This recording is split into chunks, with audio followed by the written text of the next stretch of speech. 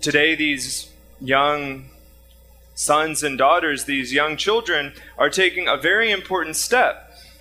As our second reading said, all of us, through our baptism, have been made living stones. And we have entered into a priesthood, a royal priesthood. And today you're undertaking the great responsibility within that priesthood of receiving well throughout your life Holy Communion. Jesus, during his earthly ministry, he told his disciples something they did not understand. They said, Jesus told his disciples, "You will have eternal life if you eat this special food and drink this special drink." Now, what was that special food and drink? Yes. Yes, and what are the host and the wine? Exactly. Jesus' body and Jesus' blood. Jesus said, "Whoever eats my body and drinks my blood will have eternal life." Now, Jesus also told them that I will be with you always. And they perhaps definitely did not understand how to eat his body and drink his blood, but they did see him there with them, and they trusted that Jesus would be with them always. But then after his resurrection, Jesus ascended into heaven. He left them behind. And so then, how did Jesus fulfill his promise to his disciples that he would be with them always? Where is Jesus with us? Yes. Above, he's in heaven. And where else is Jesus? Yes. In our hearts, and where else is Jesus? Yes. In our body. And how does Jesus enter our body?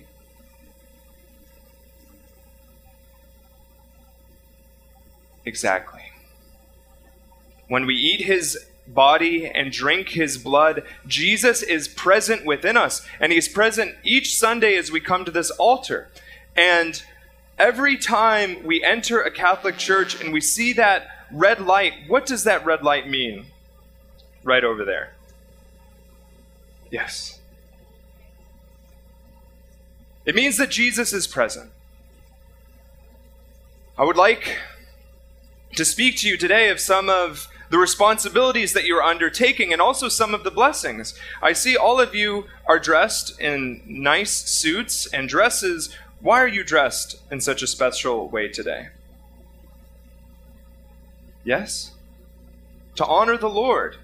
Because today is special, right? Is today going to be the only special day that you get ready? No? What other special days will you have to be ready for? Easter and Christmas. And each Sunday. And so you've dressed today in your Sunday best, preparing to receive the Lord. And each time you return here on Sunday, you again prepare in your Sunday best. One of the great blessings of Holy Communion is a deep and intimate friendship with Jesus. He comes to each of you in a particular way, with a particular love, to build a friendship over a lifetime. And this is the one of many opportunities that you will have to approach him and to ask Jesus in your heart for all of the graces that you have and that all of the graces that you desire. But these graces are so abundant that they overflow. They are too much for any one person. Do you have any guesses about where all of the extra graces can go that you receive when you receive Jesus in Holy Communion? For whom can you pray when you receive Holy Communion? You can pray to Jesus, and what about, yes, God? For whom else can you pray when you come to Holy Communion? You can pray with Mary. What about all of the people who have needs, like your family and your friends?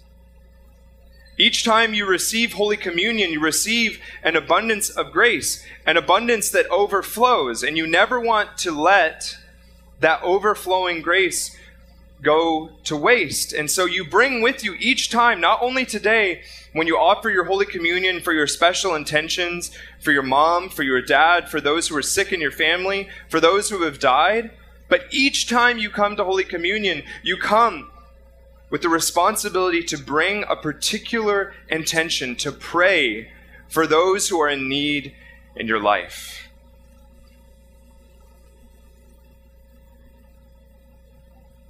Furthermore, one of the great graces of Holy Communion is that Jesus, when he unites us to himself, he also unites us to the whole church. And so we have present with us not only ourselves, but also the angels. When we sing the holy, holy, holy, when we sing the Gloria, those are the songs of angels. And who else is present with God and Jesus in heaven? Yes, the Holy Spirit. And who else? We have two of them with us in our church, Mary and Joseph. And the name of our church expresses this very well. So who else is present with us as we approach Holy Communion? Yes, the saints. Exactly. Jesus binds us together with the church. He binds us together with the saints, with the angels, and he strengthens us, and he gathers us under the shelter of Holy Mother Church, who will care for you throughout your whole life. Now, we're not perfect. Sometimes we make mistakes.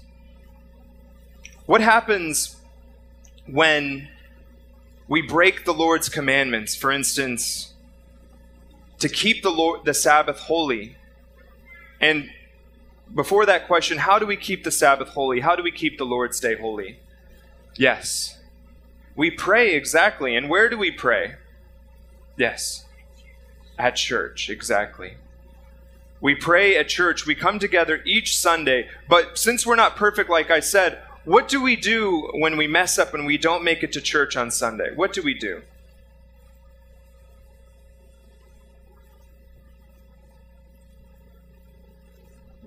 Exactly. We go to the priest in confession, we tell him our sins, and we receive the abundant mercy, reconciliation, and forgiveness of Jesus.